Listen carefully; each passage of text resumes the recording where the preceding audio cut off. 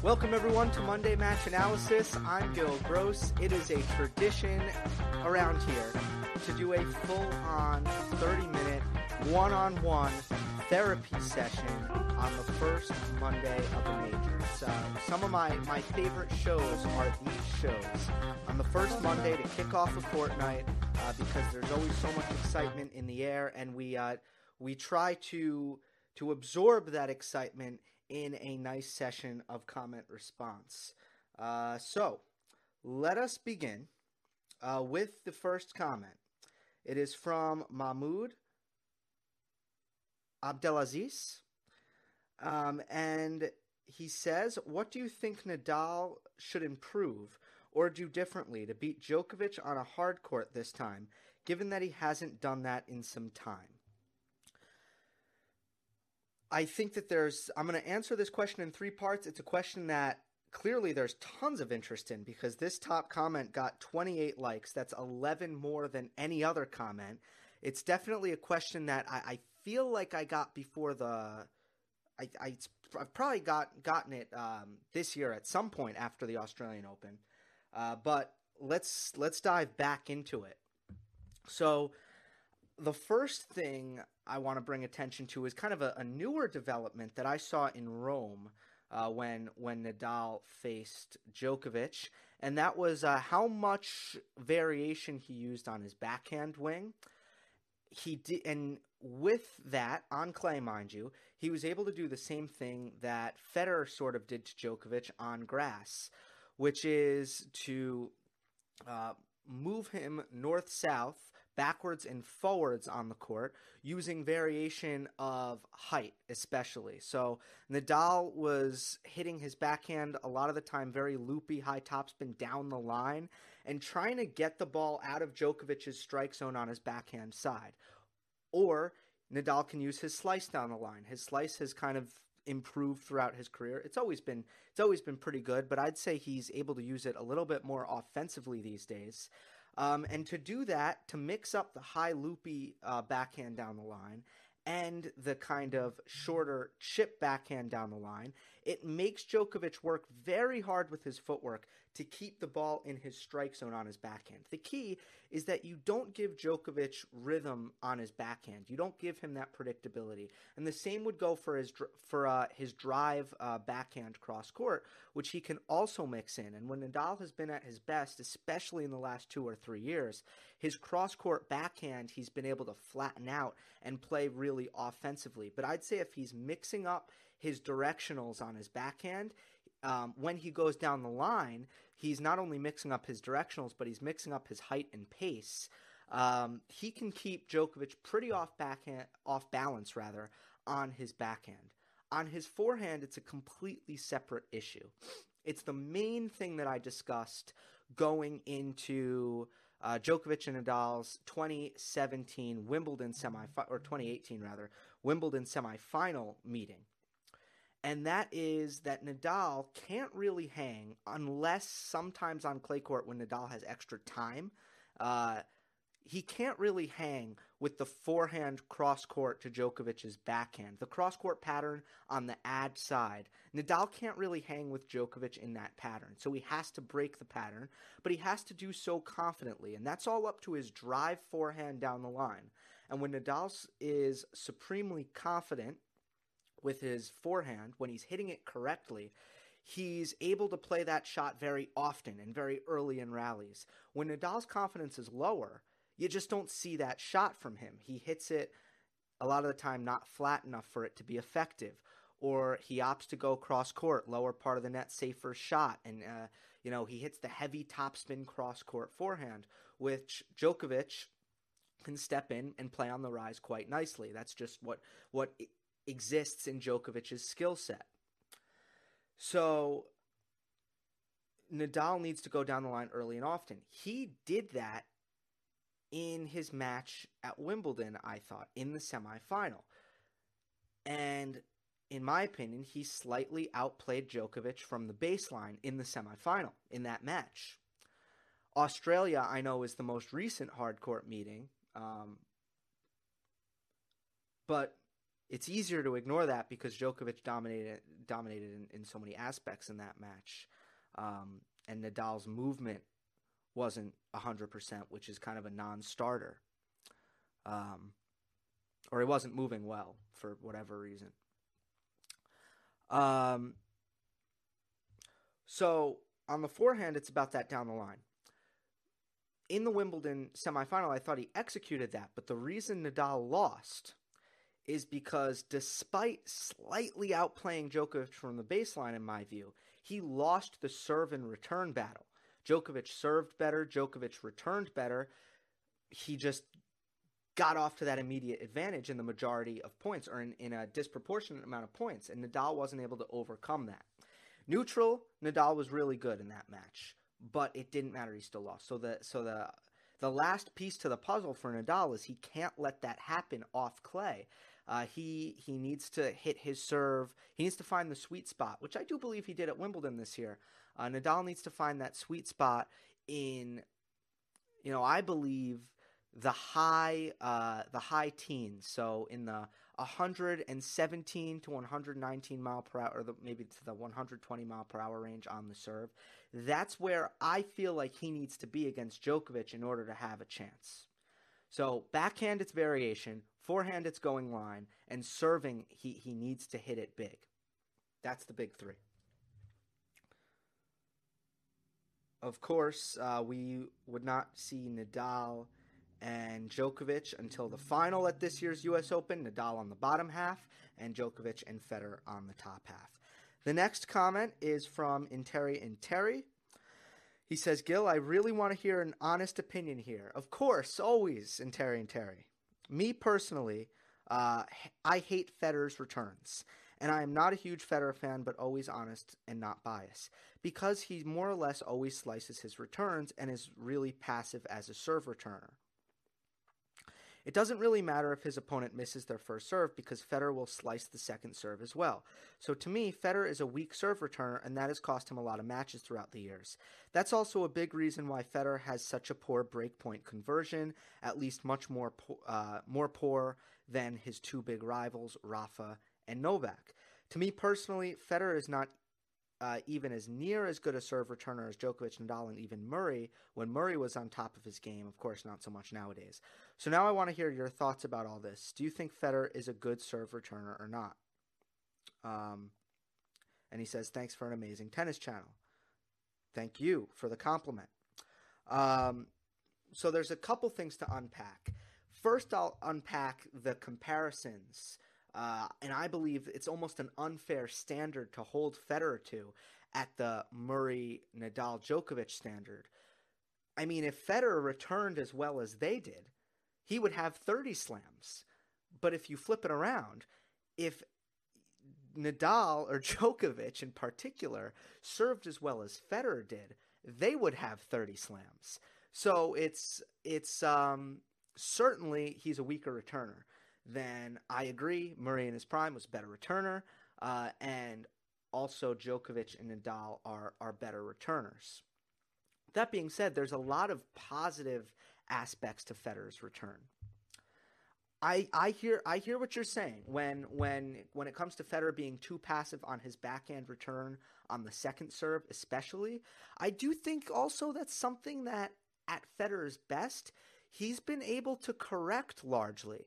And his wins against Nadal in 2017, that was a major factor, was him hitting over his backhand return and punishing Nadal off his backhand return. So I also want to kind of shout out to when Federer has, in my opinion, acknowledged his shortcomings when it comes to hitting the second serve returns too passive. When it comes to his first serve return and when it comes to when he is passive on his return, I think it's important to do a couple things. One, recognize that Federer is able to keep the ball short and low off of his block return, and it's pretty hard to attack it. And now you need to keep in mind what the intention is when a player returns serve. I've talked about the 5 intentions: neutralizing, counterattacking, trading, building, and finishing. when you're returning serve, when you're returning a first serve, the goal is to neutralize. Second serve, sometimes you'll try to build, normally you'll try to trade. But the goal when you're returning first serve is simply to neutralize. So if Federer can neutralize by keeping it low, and possibly even shorten the court, or if he gets depth, that's also good. The key is keeping it low, actually, more so than keeping it short.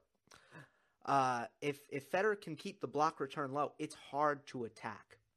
He'll be in trouble if he pops it up, if you pop up a block return. And I think Wawrinka, who also blocks his return, sometimes it's a little bit more floating. He puts too much air under it. Federer is able to play with lower margin on his block returns. And I think he keeps the ball nice and low. Now, of course, the key is getting it in the court. You compare him to some of the other one-handed backhands on tour. Think about Dominic Thiem. Think about the struggles that next-gen players, Tsitsipas and Shapovalov, have had. These are players who have trouble getting their one-handed backhand return in the court. And Federer has largely been able to do that. So you got to keep it in perspective. Federer is not as good a returner as Nadal and Djokovic, but that's almost an unfair standard given Federer's serving. And then there's also a lot of positive aspects to Federer's returning. But certainly truth to your comment, where Federer, when his confidence is lower, sometimes is too passive on the second serve return. We move on to Johnny Winfield's comment after I sip some espresso, and people like it when I drink espresso on the show because they find this cup very humorous.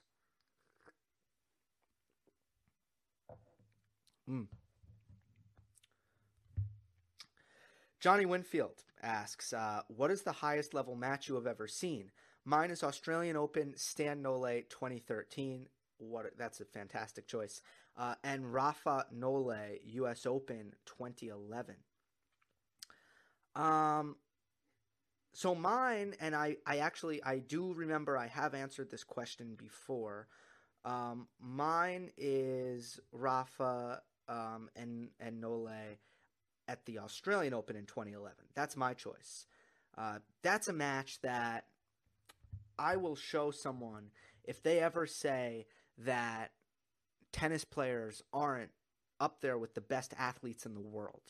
That's the match I will put on and show them and say, look how amazingly, look how freakishly athletic, explosive, and also, the feat of stamina that they showed in that match.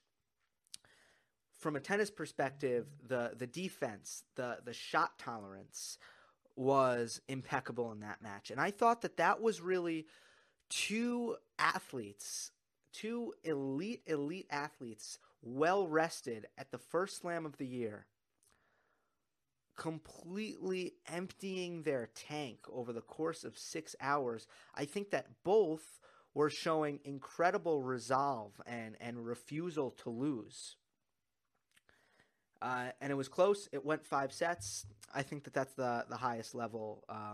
That's the highest level match I've seen.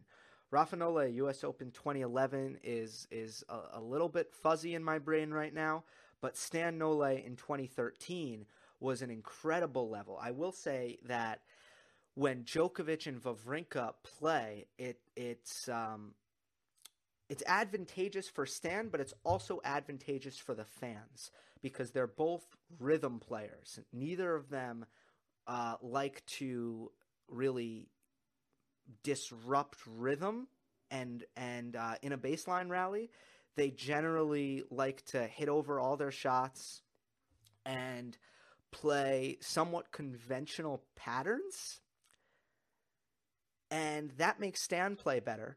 It makes Djokovic play better, and it's almost like a clash that they have. But that's the reason I think that Wawrinka plays so well against Djokovic, especially in big matches, because Djokovic gives him so much rhythm.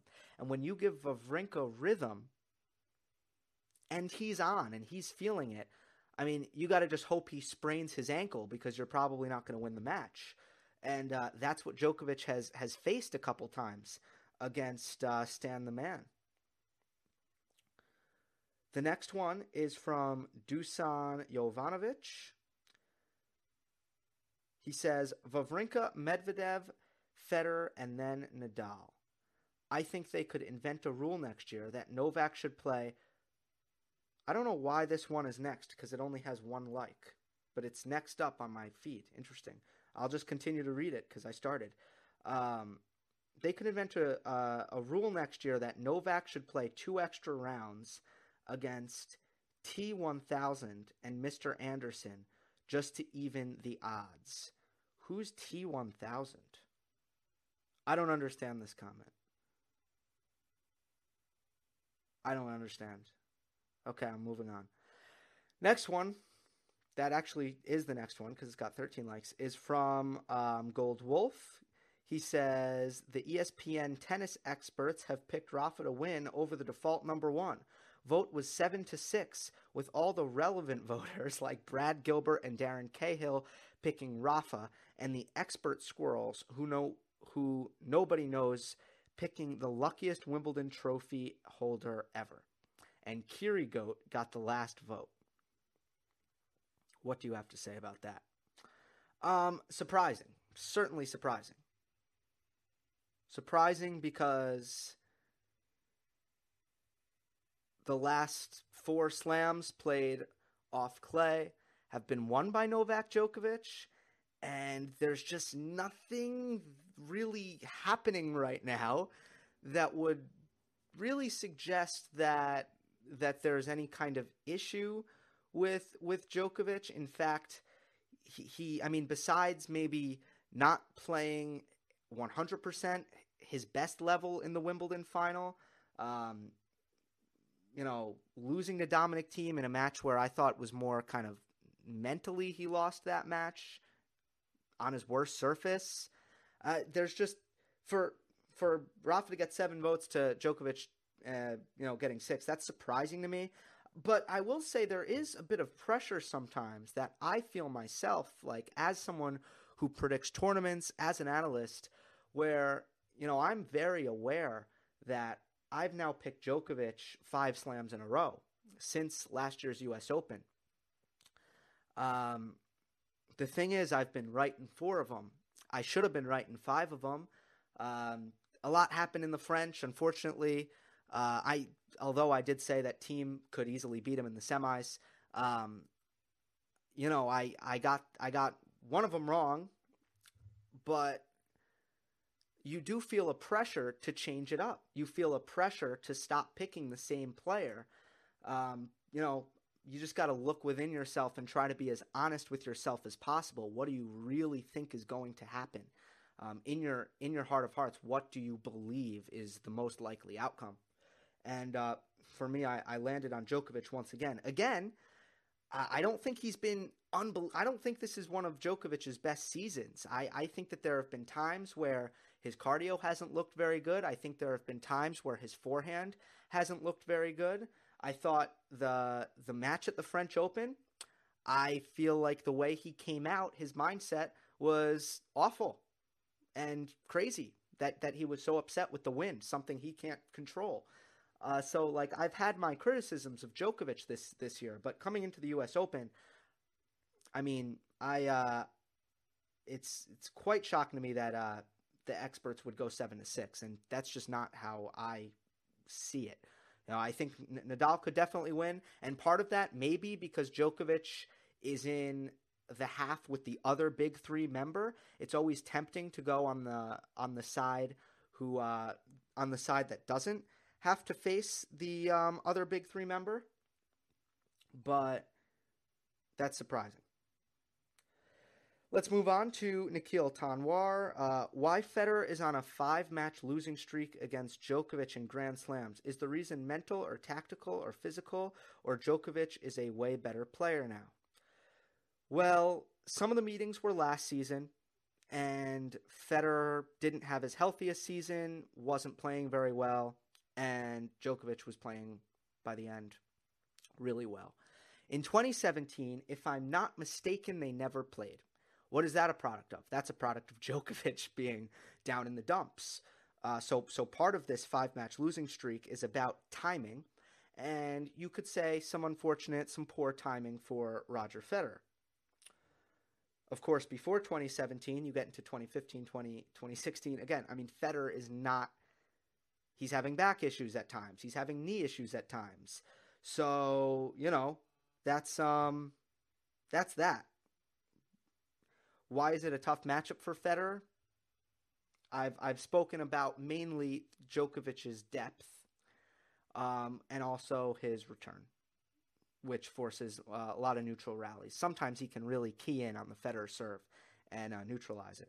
Didn't do it at Wimbledon. Pablo Fernandez asks, how would you feel about a possible Wawrinka-Djokovic in the fourth round?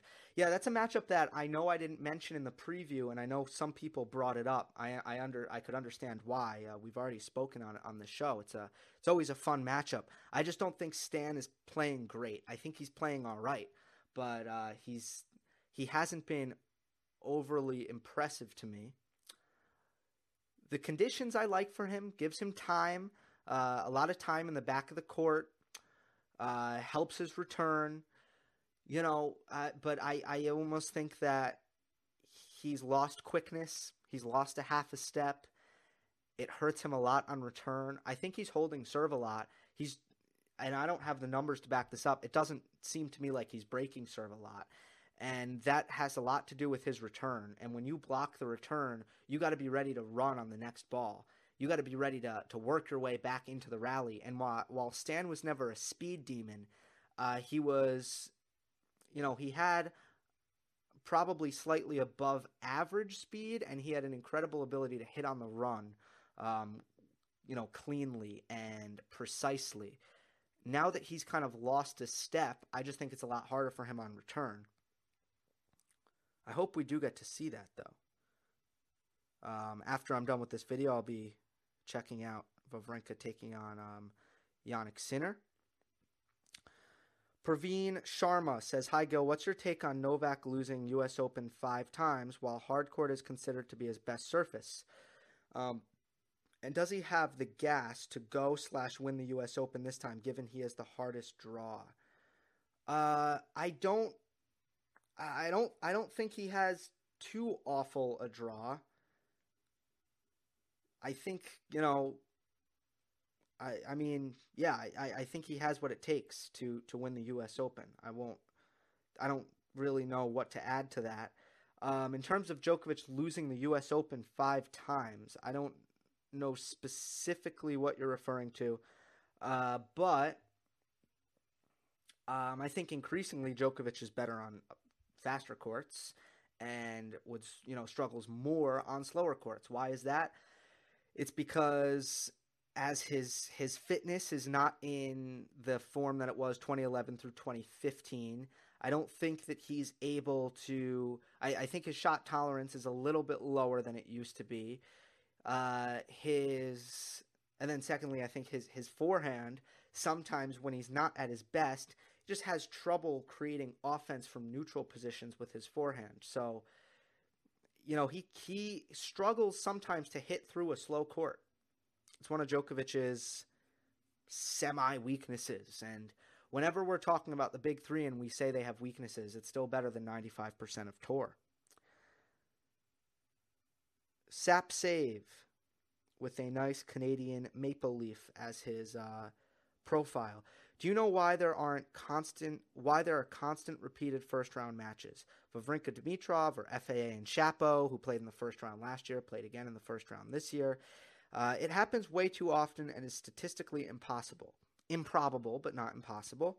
And then also, side note, do you think Dimitrov's drop in rank could be due to a constant losing matchup to Wawrinka? Partially, Dimitrov has had terrible draws. I mean, don't get it twisted. Dimitrov's draws have been really bad. He's still not playing well, and he's still losing matches that he should be winning. So it's undoubtedly a combination. When it comes to draws, improbable things are going to happen. There are so many different scenarios. There are so many different things in this sport.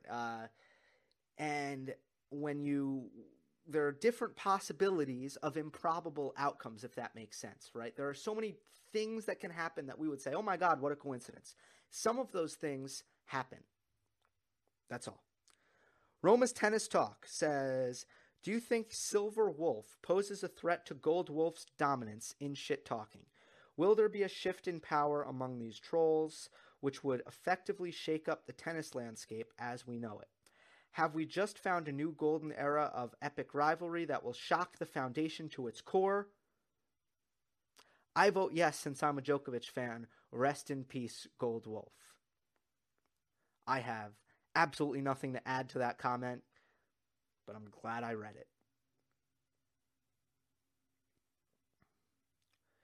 Igor Lusania says, Gil, why 90% of the time Novak gets tougher draws than Federer and Nadal? This comment has 10 likes. Some people seem to agree. I think I would need some... I feel like we could go to different tournaments and we could point out times where Djokovic had a better draw than Federer and Nadal. So I think it differs. I think it fluctuates unless you laid out here, some evidence for this. And I don't really believe in draw fixing. A lot of people brought it up when Sharapova and Serena were drawn in the first round, and people, I understand why they get suspicious, because that's the money match for the U.S. Open. So it's almost like an eye roll, like, oh, what a coincidence. But I don't agree with the U.S. Open and the way they do their draw. It's a computer randomization. They should really have someone reach their hand into a hat and pick out the name so we can actually see the process. So I don't like how they do it. But nonetheless, I don't believe that draws are fixed. And I think that, again, we point to the evidence for, while it's very easy to ignore the evidence against draw fixing. One example, I tweeted this out.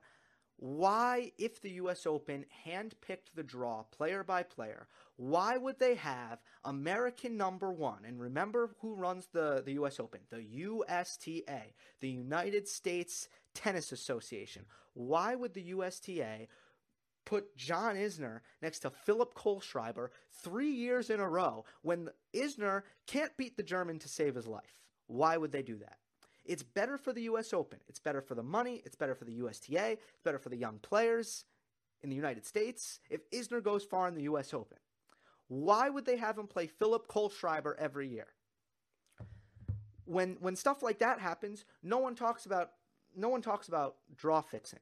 It's when stuff like Serena and Sharapova happen when people talk about draw fixing. Lil Bird asks, first I want to know why you sidestepped the Masters in Montreal and no Monday analysis. I'll stop it right here. There was Monday match analysis after Montreal.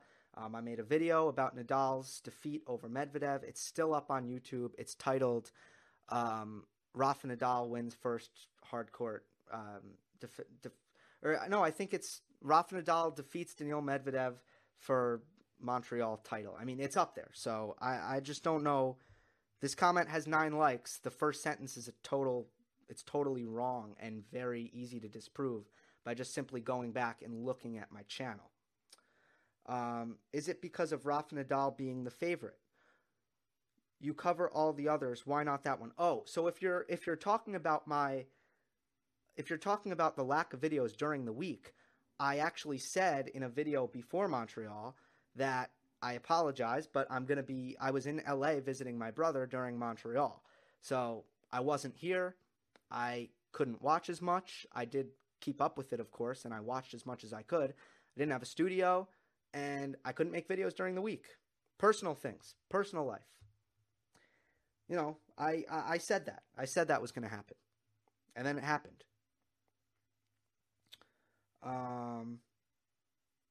Who do you think will be in the semifinals and why?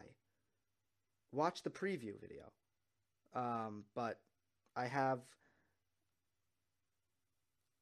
all the seeds. Although Dominic Thiem, I have to say, it was kind of a hectic weekend, and I didn't see his press conference where he tried to temper expectations because of his illness, the same illness that he dropped out of Cincinnati with. I assumed it was more precautionary, and it has been a while since. He's had a lot of time to recover, but if Thiem isn't in full health, then I would favor RBA to get out of that quarter. And then it's Federer, Nadal, Djokovic. Nikhil Tanwar, who would you pick in a Fedal final? I don't want to get too deep into that hypothetical, but I think that this surface could be a really good chance for Nadal. The conditions, if they're going to play very heavy, and it might be a little bit more difficult for Federer to hit through the conditions, and if Nadal's forehand is really on, and we can see the power game play out like it did in the French Open semifinal, where the power disparity because of the wind and the slower surface was really able to kind of suit Rafa.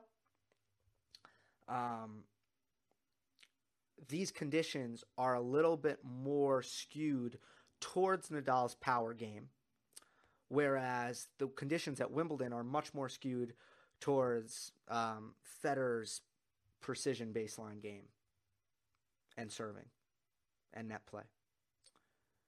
Okay, I think that'll do it. You know what? Let's go crazy. Let's go to 35 minutes. Why not? I'll just try to go fast so I can get through a lot of these. I saw a statistic about Federer's recent Big Four matchups. This is from Ed Dampier. He's 6-1 versus Murray, 6-1 versus Nadal, but 1-6 versus Djokovic. Do you think the problem is a mental thing? What can he do to try and turn things around if they meet at the Open? Federer played Djokovic really well at Wimbledon. And then, he served for it. I mean, he had match points, and he wasn't awful in the match points. Djokovic played well, and he broke them. So, a lot of it, I already answered this, a lot of it is just timing, where Federer's playing Djokovic at bad times and not playing him at good times for Federer's chances. But is there a mental hump? Yes, there is, but it's very overcomable. This is something that Federer's not going to just lose to Djokovic for the rest of time because he's lost 6 of the last 7. Do you think a semifinal, Crazy Loop asks, between Novak and Roger could potentially be as close as Wimbledon, or would it be more on Novak's side because of the slower surface? I'd be concerned about the effectiveness of Federer's slice and the effectiveness of Federer's serve. That's what would help Djokovic beat Federer more easily. Federer's slice wouldn't stay as low, and Djokovic should be able to get more returns in play. So I don't think it would be as close. Andrew Brooks, do you think Federer looks way better with a beard? Also, do you think he shaves it for superstitious reasons? No, I disagree. I think Federer looks better without a beard. I think bearded Fed, he's grumpy. He looks grumpy sometimes with the beard. I don't know why. Grumpy Fed comes out with the beard. Last one. Do you think Novak, this is from Saketh J, do you think Novak is headed for a drop in level come this part of the season, since no slams are left after the next 2 weeks? I don't know how motivated he will be. Would Rafa or Roger be able to take number 1 spot by World Tour Finals? So no, it's mathematically impossible for Novak to lose the number 1 spot by the World Tour Finals. That can't happen. Will he not be motivated? No, this is his final peak of the season. I would say Djokovic, we could see a lack of motivation after the U.S. Open. But right now, he should be fine. And the last one, because he begs me to answer the question at the end, that normally won't work, but it'll work here because we'll hit it on 35 perfectly. Can you please give your thoughts on Hurkacz? What makes him very difficult to play against? And can he make a deep run? He's actually in a battle right now. I don't even know what. Let me check the score as I speak. So Hurkacz is a player who I think Berdych is a good comparison. Daniel Scotti agrees, who I've had on the show. He was the first person to say that, and I agree with it.